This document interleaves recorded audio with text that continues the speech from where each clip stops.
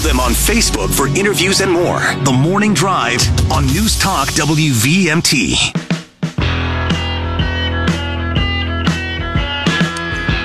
Welcome back to the Morning Drive, everybody. Kurt and Anthony here on this 3rd of July, heading into the 4th of July holiday. And Anthony and I will be on the waterfront this afternoon and early this evening from 4 to 7. So stop by on the Burlington waterfront before the fireworks and say hi. And joining us now on the Morning Drive is State Senator Irene Wrenner, and I know the towns that she represents because I've got them right here on this little, what do you call this little spinner? She represents Pinwheel, Fairfax, Westford, Essex, Milton. Yeah. And Irene, you have some parades to go to? I do. There are 3 parades on July 4th. At 11 a.m., we've got a Milton parade and a Westford parade running concurrently, and then at 1 o'clock, there's a parade in Fairfax. So come see my unit in any one of those 3 parades, and so you might just get a pinwheel. They run they run Milton and Westford at the exact same time. They do. It makes it a little tough to decide where to be. Yeah. I mean, I thought communities kind of staggered them, so because part of it is that's a great fundraiser for the Shriners, the Cairo Temple and the little cars and the fun little things. It used to be, you staggered them so they could hit as many as possible, but interesting. Yeah. All right. So there you go. Learn something new every day. So Irene Wrenner will be out there working it at all the parades here. Yep. I like the pinwheel. I tell everybody, they're great. I think it's a great idea. Thank you. Yeah. And Irene, before we get into talking about some of the end of session issues and the veto session and all of that, since it is the 3rd of July, heading into the stuff going on here and there and everywhere for the 4th of July holiday, and we did ask our listeners this, so we'll ask you: do you have a favorite movie, a 4th of July type patriotic, or just a July 4th type movie, or is there a song that you like that would be associated with the 4th of July? Philadelphia Freedom just comes to mind. Philadelphia Freedom. That's John. my era. I'm a late boomer. So Elton John, right? Yes. Oh, that's one of my That's favorites. A great song. That really is. That's one of my favorites. Philadelphia Freedom. Shine on me. There you go. I love you. Shine a light. Okay, that's a good one. I'd say that's a good one. That's a good Philadelphia And Freedom. I grew up about an hour from Philly, so. Oh, did you? Yeah, so that also resonates a little bit. Yeah, it is one of my favorites. And then how about, there it is. Oh my goodness, you're fast. If I could have typed Philadelphia quicker, it would have been a lot faster. It's a big word. Great. Yeah. Nice. And is there any movie, like people were mentioning Top Gun, things like that? I'm just not a big movie goer. No? Yeah. Sorry. All right, that's all right. That's all right. No, I couldn't think of anything until I Googled it. And then, it's funny because initially you think of, the only one I could think of was Independence Day with Will Smith, which I think is a great movie. But then when you Google it, it kind of sparks all these other things that movies that had the 4th of July in it. And Jaws, which is strangely odd that both Kurt and I have watched it in the last week, just out of the blue. No, and it wasn't planned, really. Huh. It's just kind of funny. So, and Irene, how about will you? We know you're going to be busy, obviously, going out to seeing your constituents at the parades and everything. But will you actually be doing any grilling yourself? I'll let the men in the household do that. That's their favorite way to cook. Yeah, there you go. They can fire up the grill and cook some burgers. There you go. All right, now Irene, a lot of issues to talk about, but let's first this was your first term in the Chittenden County Senate, Vermont State Senate. Yeah. And you've just completed your first year with the veto session being over now. Give us your take on were there any things that surprised you? Was there in a good or a bad way? Oh, it's just a whole different, ball game, as you would know, from being in local government, involved for 17 years and heavily involved in a lot of issues there. But then you get to the State House, and the pleasant surprise for me was the overlap. As a voter who's read widely and attended things just because I was an involved citizen, I knew about a lot of the issues. So when ranked choice voting came up, or, things about the environment, I served 15 years on the Energy Committee. So, I've worked through that peak oil and other things. So when people accuse me of being a climate denier because I wasn't real thrilled about S5, the climate bill, it was kind of like, actually, no, I've been involved for a long time working on this issue. So sorry. I was pleased with the overlap. Yeah, that I found in the issues themselves. So I felt like I had a good grounding with that. So that was a positive for me. But I also was just, of course, bowled over by the number of people whose names I need to learn and faces. And, you know, you have the advocates who are just all over the cafeteria and can't wait to talk to you. And then, you know, if you don't vote for their issue, then like they don't make eye contact the next day. And I just thought that was really kind of is that interesting. Right? Yeah. You find, how do you find the advocates, the lobbyists, whatever? Is it off-putting to you, or you said it didn't seem like it was the best experience if you didn't support their issue? Yeah, if you don't support their issue, it's not. But you know, there's a difference between the advocates and the lobbyists too, though. As opposed, well, I mean, some advocates are there. Well, I guess it is the same thing, actually. Yeah. You know, we've all survived middle school. Like you've been through that in your life before. It's just a strangely familiar feeling. Like, oh, yesterday I was your best friend, and now today, because I came down on a different side of an issue, you don't know my name anyway. It's just a funny feeling, and you just go, oh, okay, so here we are in this kind of environment. And not everyone's like that, but that happened in some cases, and it just because surprised. you dress so professionally in the State House, and you're walking through an art gallery all day long, and you just, I think most Vermonters expect like there's a certain level of professionalism, and then there is. But then those little funny moments happen where you just say to yourself, we're all human. If I were in their shoes, I might react the same way. I worked really hard to get your vote, and you decided differently. And I can't make eye contact just because I'm so angry or something. But I always felt, we're all human. I always felt that the best lobbyists were the ones who had been around long enough to understand that if you lose a legislator's vote, you don't get irritated. You don't act like you're irritated because there's so many issues that you're going to be going back to that legislator for something else before you know it. One would think, right? Yeah, one would think. Allison Crowley's dad. It always brings to mind Senator Tom Crowley, the late great Senator Tom Crowley from Chittenden County back in the day, and his advice to people who were lobbyists, including his daughter, who's a lobbyist there, who's a great Allison Crowley, was be careful of the toes that you step on today, for they may be attached to the ass you have to kiss tomorrow. Or placed in your ass the following day.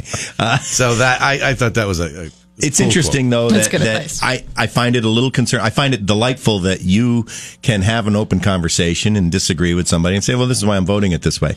But I'm a little concerned, like, because you came out against S5, they immediately labeled you a climate denier. And that's like, whoa, slow down. I see other issues. You know, that was there was a lot packed in that bill. And to come out and say Irene Wrenner's a climate denier, that's pure comedy. Well, I would think so. But that's one of the issues that you heard about door to door, right? People's concern about. Oh my gosh. So many doors, people said to me, I don't want a carbon tax. And I said, on the chance that I go to Montpelier, I will bring your voice there. Yeah. And so I had made that commitment to people door after door after door, that their voice, unlike being part of a six-pack where, you know, there were over 100,000 constituents that those 6 senators answered to and maybe didn't knock on as many doors, I felt like there was a much more personal relationship. When people have a solo senator and it's only 22,000 people, I want people to know my name and know my face, and I want to get to know their names and faces, and more importantly, their issues. So I'm writing down all the time when I'm at people's doors what their issues are. And some people say to me, why are you writing it down? I say, because I want to remember this. And I want to take this with me so that, you know, 6 months from now, and sure enough, 6 months later, there I was, put on the spot. What Irene just said is one of the reasons why I personally like all single seat districts. Because, you know, now there's less people you're representing, but you know who that member is. You know they're your senator. You talk to them as opposed to multiple different senators. I know you can have multiple different voices, but I like single seat districts. Yeah. And that's one of the reasons why, right there. I do too, for both House and Senate. Yeah, I agree. And yet we still have so many multi-member districts. And then, of course, I think they have their own challenges, right? Those people get 3 times as much email maybe as I do.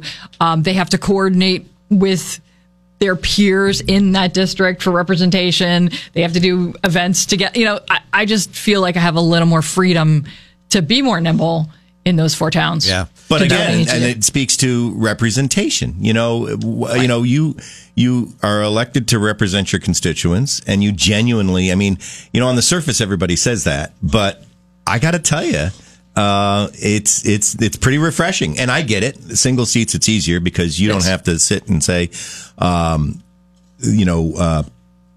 we got to consider this and consider that. It's like, well, this is what I heard, and I promised these people, and this is where I'm at. And I think too, because your Chittenden North is a little more rural. I pound the drum every time I'm on the radio, but if you're in rural Vermont, even slightly rural Vermont, S5 has a significantly different impact financially on you than if you live in, Chittenden County or in Barry Montpelier. We're talking to State Senator Irene Wrenner, and if you have a question for Senator Wrenner, give us a call. The Mackenzie Country Classic Hotline. She'll be happy to take your questions.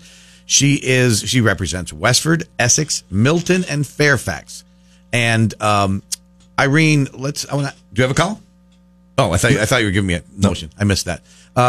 Irene, going to the Clean Heat Standard or the Unaffordable Act or Affordable Act, however you want to classify it, as it's been classified many different ways. But in the end, what passed was the governor still didn't support it, obviously, because he didn't like that. I mean, it's viewed by some as a study now going forward. Others view it that it's more puts us on the fast lane to making this happen. In the end, what do you think about where we are with that? Is there the ability to stop that from happening down the road? If people decide they don't like it.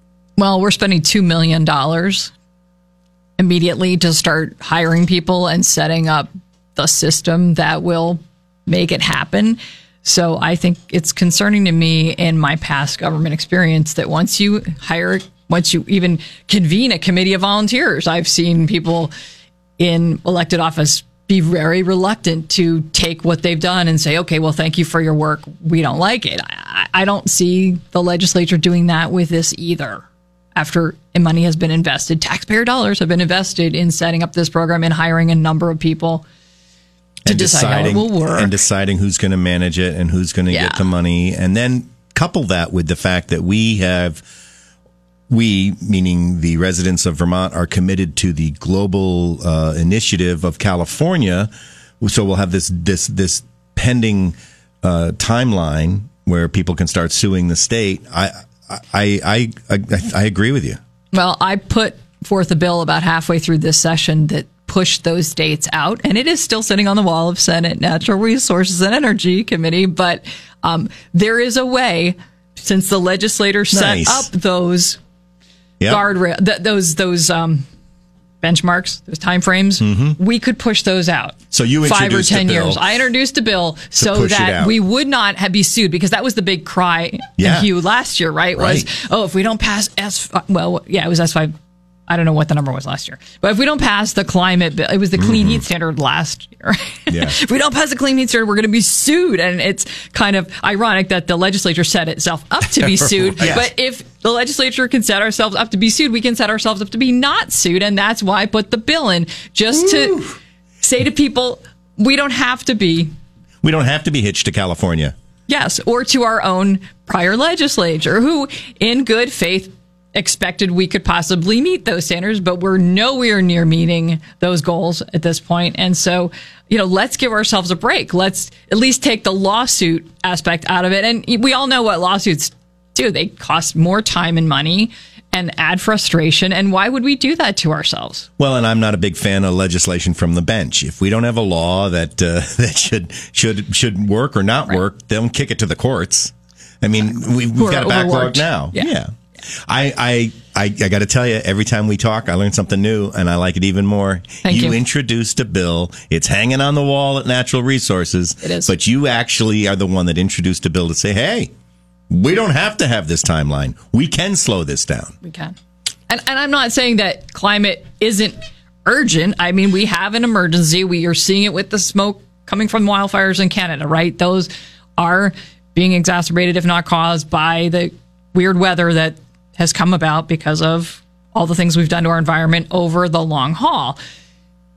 But do we have to do it at the demise of our existence. And the urgency is not captured in the fact that S5 would not be voted on again for 2 more years, right? I mean, so in one sense, we're hearing from people, well, this is urgent. You need to do something. Well, if it's urgent, we need to do something besides put off dealing with it for 2 years with a plan that really doesn't address what it said it was going to address, which is carbon emissions, right? I mean, we still have plants burning biomass to create electricity in a nearby town. And the task force for the Climate Council itself said those should be phased out. And yet the Climate Council didn't listen to its own task group and that advice, right? I mean, so we're considering carbon polluters like the McNeil generating plant to be carbon neutral in a bill like this. And so that's where the frustration comes, I think. Then a lot of Vermonters, even who aren't wonky enough to follow this, immediately realize they have to do that because where are the clean credits going to come from? Who are you going to pay for the clean credits? It has to be. So there's a lot of money involved in this, too, that has nothing to do with the environment. Let's go to the phones. Good morning. You're live on the Morning Drive. Hey, good morning, gang. So last week, you had a guest on, and you were talking about a bill that went to the legislature about reducing the amount of retail theft, the amount that was going to be chargeable for an offense. And instead, the guest you had talked about 2 legislators who came in and hijacked that bill, increased the amount, and effectively ruined the intent of the bill. And when I had called, I was asking, well, who were these legislators? And I didn't get an answer because there was this chuckle, this was kind of laugh, like, well, we don't talk about those things. And so I'm wondering, when your current guest has a bill that's been put up in the Natural Resources Committee and isn't going to be acted on or is going to be held up, why don't we as voters have a right to know who's holding up these types of things so we can put our voices to pressure and let our opinions be known on why we should not be linked to California standards and those kind of things. So I'm curious, is the whole legislature thing where we don't talk about people's names and the intent of their actions? Just curious. So, Irene, good question. Good question. That's fairly typical, though, that, right, lots and lots and lots of bills get proposed, and it's up to the committee chairs if there's any consensus about the committee to take them up or not. So I may sit there and say, hey, I like that bill. But if the committee chair and they feel that the majority of the committee members don't want to, that just never sees the light of day. Right. And it's not necessarily like, oh, this person or that person, right, except that the majority just didn't want to go for it. Right. And you can understand why a bill pushing out those deadlines would be considered not popular by that particular committee that was quite gung-ho about the climate bill, right? They want their solution to be the only thing that we're all thinking about, which is understandable. The team is pushing in one direction, but I'm just giving them a little offshoot and a little break from one of the causes of the angst here. And so this is not something like what we talked about, the issue that he's talking about. This is not something like where you could say, you could reveal to the listening audience, this person and that person shut me down on this. No. I mean, if you want to look up, I mean, I always Google Vermont legislature, and then it comes up, and you can look up the Senate committee and find the names of those on the judiciary, which it sounds like is related to the retail theft issue, or the Senate Natural Resources group. And you could write to all those people. All their email addresses are easily findable. We are out of session now, so it's kind of a moot point, but come January, there's another chance. And this, I think, was in the House, actually. Oh, was it? Okay. So then the House bill. For the bill with the crime. Okay, so the House has a larger committee, right? They might have 11 or 12 people that you would want to email, but same thing. Just to put people are available. Just so you know what it was, and I can go into a question on that issue for you. Actually, we had the Erin Segrist.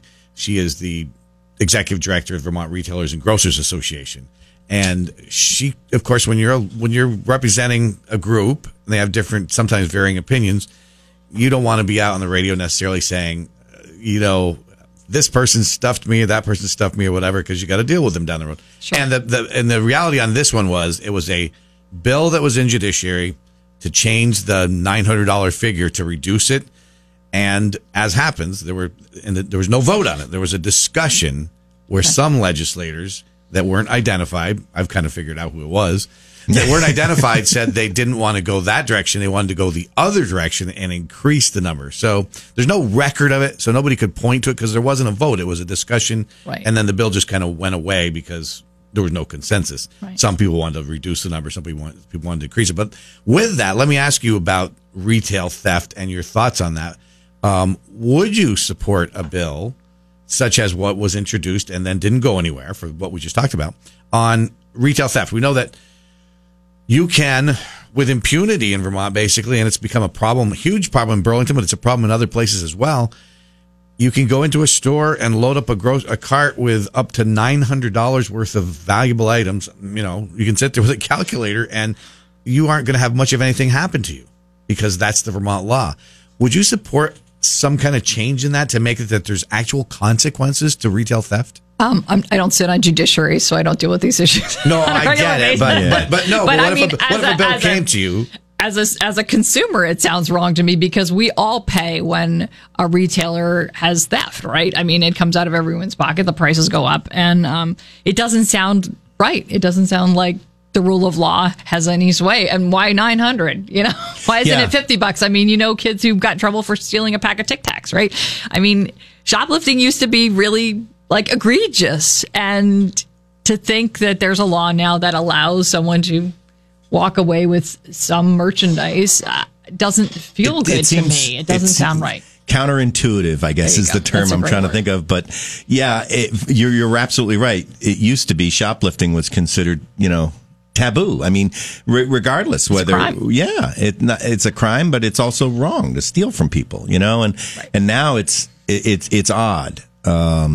And they've even they even had a proposed bill to just do the cumulative effect. Say, you know, over if you get arrested over a 90-day period or a 30-day, now it could be over a 5-day period. Oh my gosh. But we got to go to break in just a minute, but just a quick answer. So if a bill made its way to the Senate floor for you to vote on that increased that number from 900, which a couple of House members wanted to do, made it whether you could steal more. You could steal up to $2,500 before it'd be something. No, thank you. You would not support that. And no.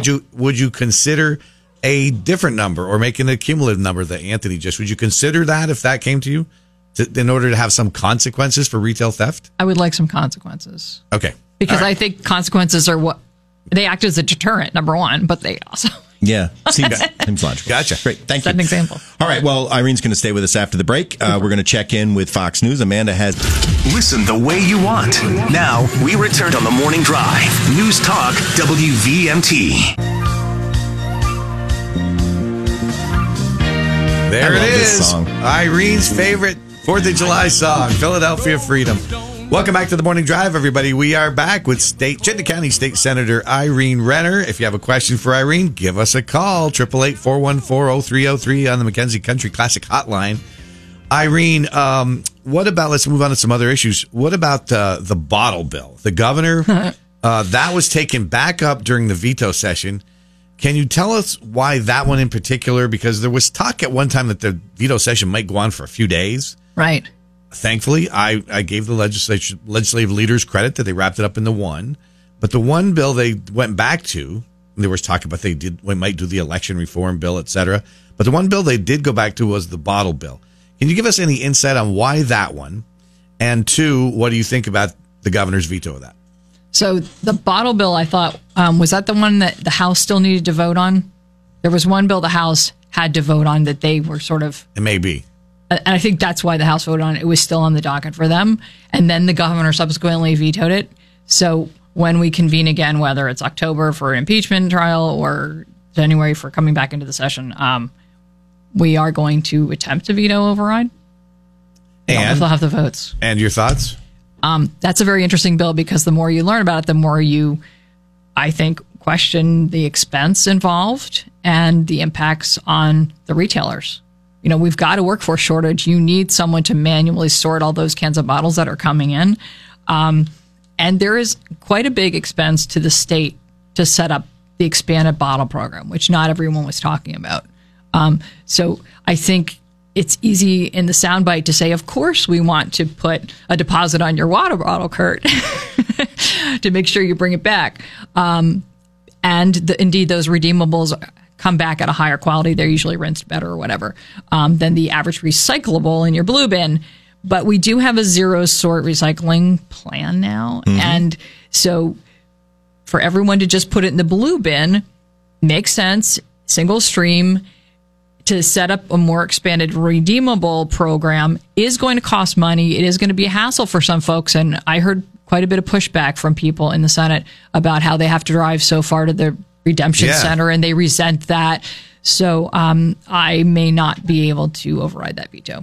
I may be sustaining it, even though I did vote for the bottle bill initially. So not fully decided, but right now I'm leaning towards sustaining a veto on that. I have just learned plenty of information. And again, affordability is really important to the Vermonters in my district, if not all Vermonters. So when people hear that, $4 million to expand the program, that's something new to them too. Also, people have talked about we're in the minority of states that even have a deposit on bottles, right? And don't you think most people do recycle these things?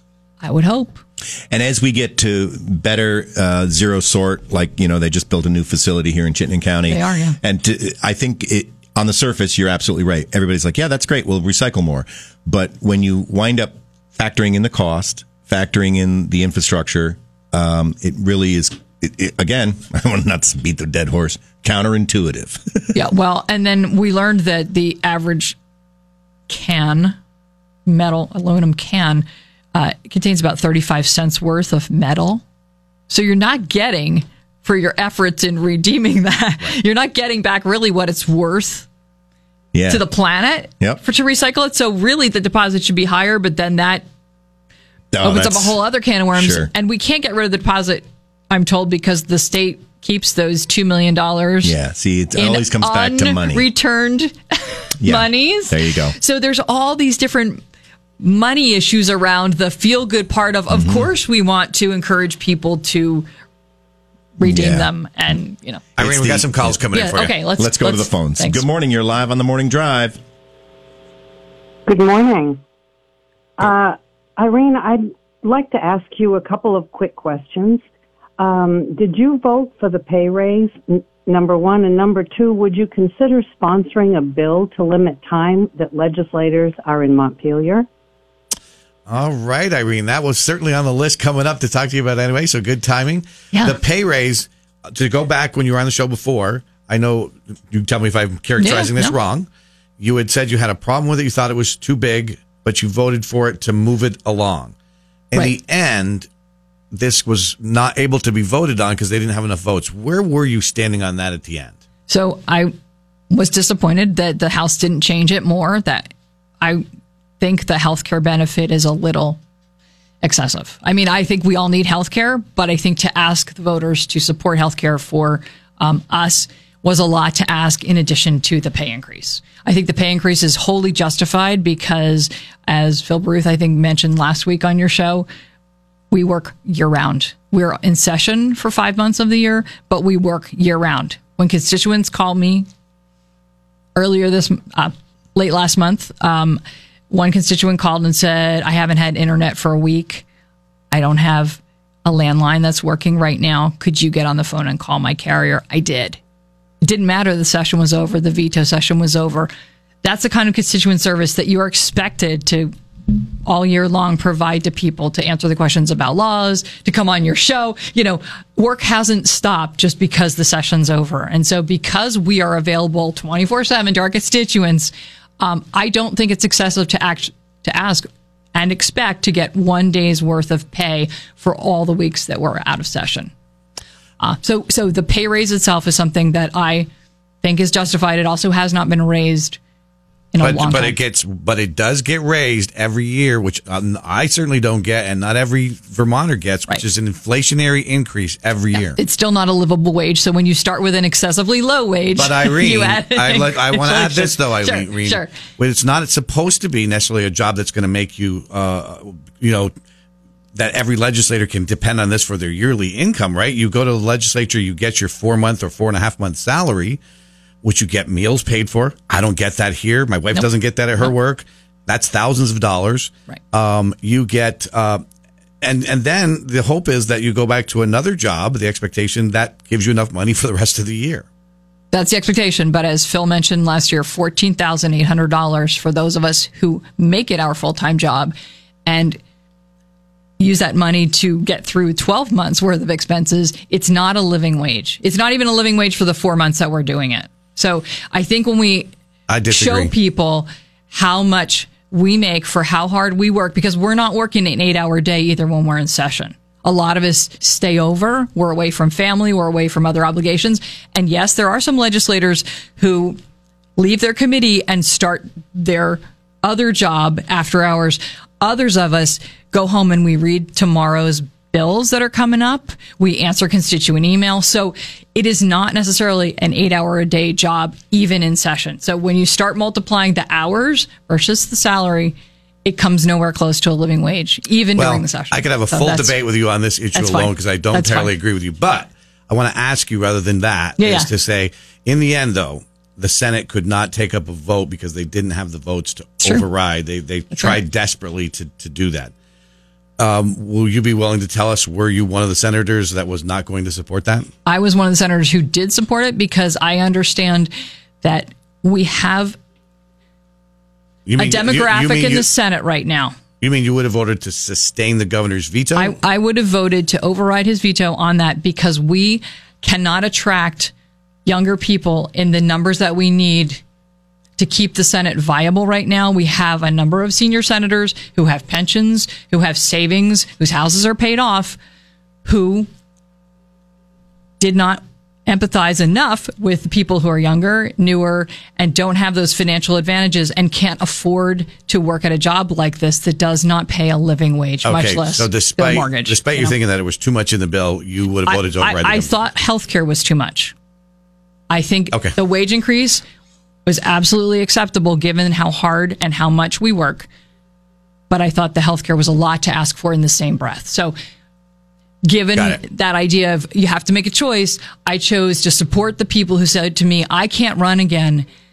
And I think there's some very good legislators who told me they can't run again at this pay raise. Let's go back to the phones. Good morning. You're live on the Morning Drive. Yeah. Hi. Good morning, Irene. A question. Yeah. For one thing, I'm glad that you didn't support the health care package. I don't support any of the raise package, but the health care package. A caller last week brought up a great point, and it's like if they need all this health care, how come they don't just turn to the Affordable Care Act Vermont Health Connect health care program, because it's supposedly so affordable? And I'm wondering, because I know it's not affordable for most people, and I'm wondering if there's any chatter in Montpelier at all about trying to do something about that. The premium cost, the out-of-pocket cost, it's insane. If you're anywhere in the middle, you can't afford that. You either have to be rich or really poor. And I'm wondering if you could speak to that a little bit. I heard no chatter whatsoever. I think it's kind of a third rail right now. And we were doing so many other things like childcare that the priorities that were set by the Democratic caucus, at least I did not hear healthcare come up. I'm sorry to say that. I think that's what's frustrating for a lot of folks is because, and Senator Bruce was here last week and was surprised to learn that most people pay their health insurance monthly out of their checking account.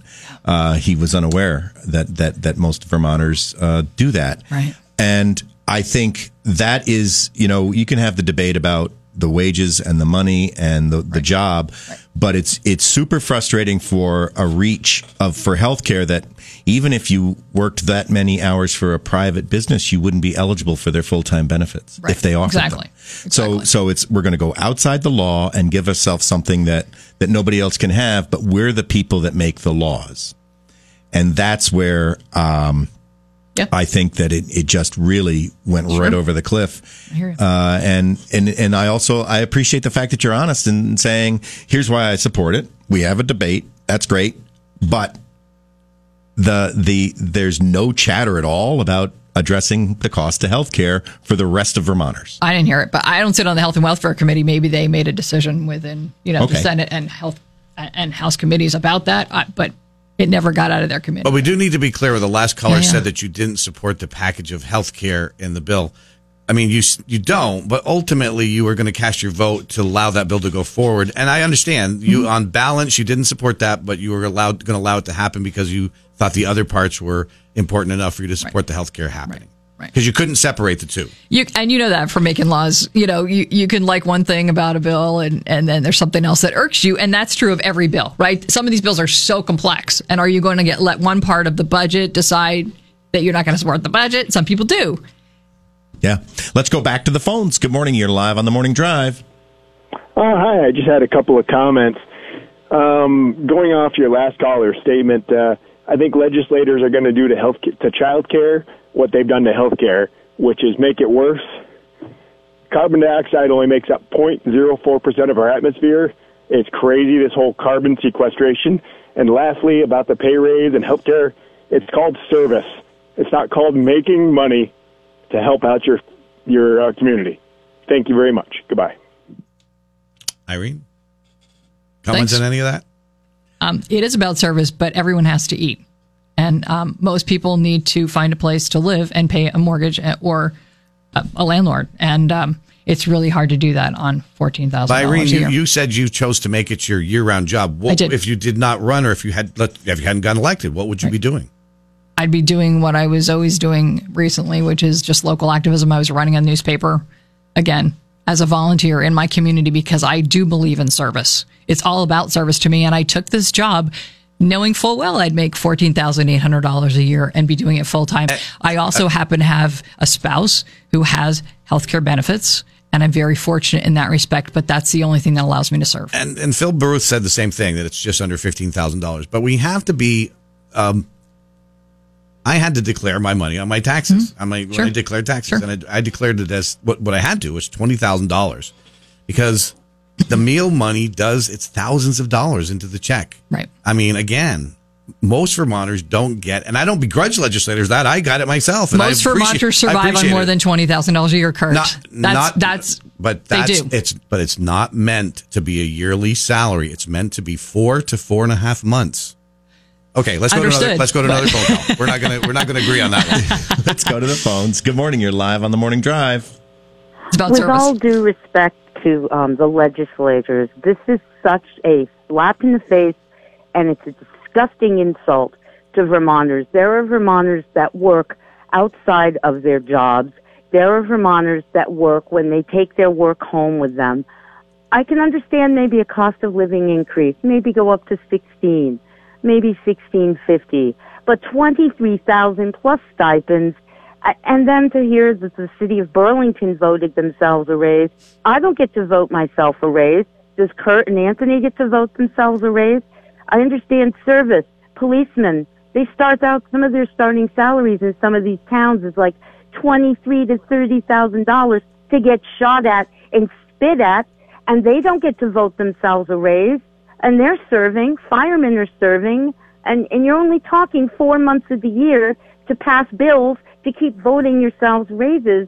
And I'm trying to be respectful here, but I don't understand any of it. I mean, 16,000, yes, 16.50, maybe a couple extra nickels in the travel base. But come on, please, just hear us out. Vermonters are very tired.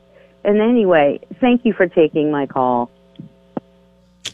I think people do get fired up about this when I read it. So any further... And they should be fired up because if they don't understand how hard someone is working for that $20,000, include the stipends, if you will, it's a lot of hard work. And in order to land that $20,000 for a half-year job, I knocked on doors for 6 months and no one paid me to do that. And in fact, in order to do that, I also had to raise $20,000 because that's what it costs to run for this seat. So there are all kinds of hidden costs that legislators like me at least, that we have to put out of our pocket in order to land a salary that some may consider excessive for the privilege of serving, but I consider to be a bare minimum. And again, I wasn't voting to raise my salary. I was voting to increase the salary of people who are coming 2 terms after me, when inflation will have done its job on the current salary that we're all making. And I think it's only fair to provide for the people down the line. I know my kids are frustrated that they can't afford housing. Their generation is having a much harder time of it than mine is, even of just making ends meet. And so if we want legislators to bring new energy and new life to these bodies, I think we have to agree they need to be paid a living wage, not an excessive wage, a living wage. And a living wage of, let's double that 6 months salary for $20,000, let's say $40,000 a year. I don't know that many people who are working full time who make $40,000 a year and can make ends meet. And these are the people we've elected to do a very difficult job. Thank you. Irene, I want to go to another, we got just a few minutes left, but I mean, at the same time, you're voting on what over the next 2 terms will be a $5 million added to the budget, not only just to increase people's pay, but that's $5 million at a time then the legislature won't even spend that money to do away with taxation on the military's retirement benefits, which makes us one of only 2 states to not do that. So I think that's another thing that frustrates people is which $5 million just for salaries. And I know you're saying it's not for you because it's not this term, but it's going to be in the coming future. $5 million out of the budget when we can't do certain things like that. And they're told, gosh, we've got a tight budget. Well, we can do certain things like that. And I know that 16 of the 30 senators signed on to a bill to take away the tax on military pensions. So that's also sitting on a wall. But that is very doable according to the votes from what I've seen. So it can be done. And again, in the scheme of things, when you've got an $8.5 billion budget, we keep hearing about how high the budget is. $5 million gets spent on a lot of things that are important. And I think salaries are an important thing. And I think that military pension tax is important. And I get you, but it just never seems to happen. It hasn't happened Neither has the raise for legislators' pay. So let's make a deal, right? You raise legislators' pay, we take, right? I mean, we have to understand that $5 million is $5 million is $5 million. Irene, I want to ask you about the motel program. Sure. Are you happy where that ended up with the compromise that was crafted by legislative leadership? And with that compromise, and I get it got you over the finish line, but why didn't that happen before? Why didn't that happen earlier in the session? I mean, the legislative leaders pointed at the governor, but certainly legislative leadership and legislators in general could have come up with that plan months earlier. One would think, although, everyone's very busy working on whatever they're working on, right? I mean, every committee is focused on the things that they think are important. And then those of us who had been reading emails, and again, to give credit to the committee chairs, they are just inundated with their own topical bills, right? And then so the housing crisis is sort of looming over all of us. I'm not leading a committee, so I had time to read some of these emails coming from people who are unhoused. It was heart-wrenching, but I'm not so sure that leadership was reading all those emails. I don't know if they had a real sense of the crisis. Maybe they did. Maybe they just couldn't deal with it. Maybe, as they did say, they thought the governor's group was working on getting a solution in place so that on June 1st, we would have some idea of what to do with 800 people that were going to be unhoused. And it turns out that there was some generous expectation there that wasn't being met. And they claimed, and I have to believe them, that I think there were a lot of things that people didn't expect. One thing is that the courts are overloaded. Can't evict a lot of squatters left over in apartments that people really should be living in. Yeah, that was a problem too. Irene Wrenner, State Senator, thank you for being on the morning drive today. And listen, have yourself a great 4th of July holiday. Have fun at all the parades. I will come to one of them. Absolutely. And well, we're going to be down on the waterfront. So, okay. Irene, thanks for being on the morning drive. We appreciate your honesty and sharing your opinions and for being here. Appreciate it. Everybody, tonight, Anthony and I, starting at 4 o'clock, we will be on the waterfront. So stop down and see us from 4 to 7 on Burlington's waterfront right before the fireworks. We'll be broadcasting live. That's right. We've got the Cash Cube. It's back. You can register to jump in and grab as much cash as you can. We're going to have a good time. There's live entertainment all down on the waterfront. Come visit us. And we're off tomorrow. No show tomorrow. We'll be right back here on Wednesday, the 5th of July. Right here on News Talk WVMT Burlington. From ABC News, I'm Brian Clark. Holiday travel has set some records, like Friday when the TSA screened a single-day record of 2.88 million air travelers.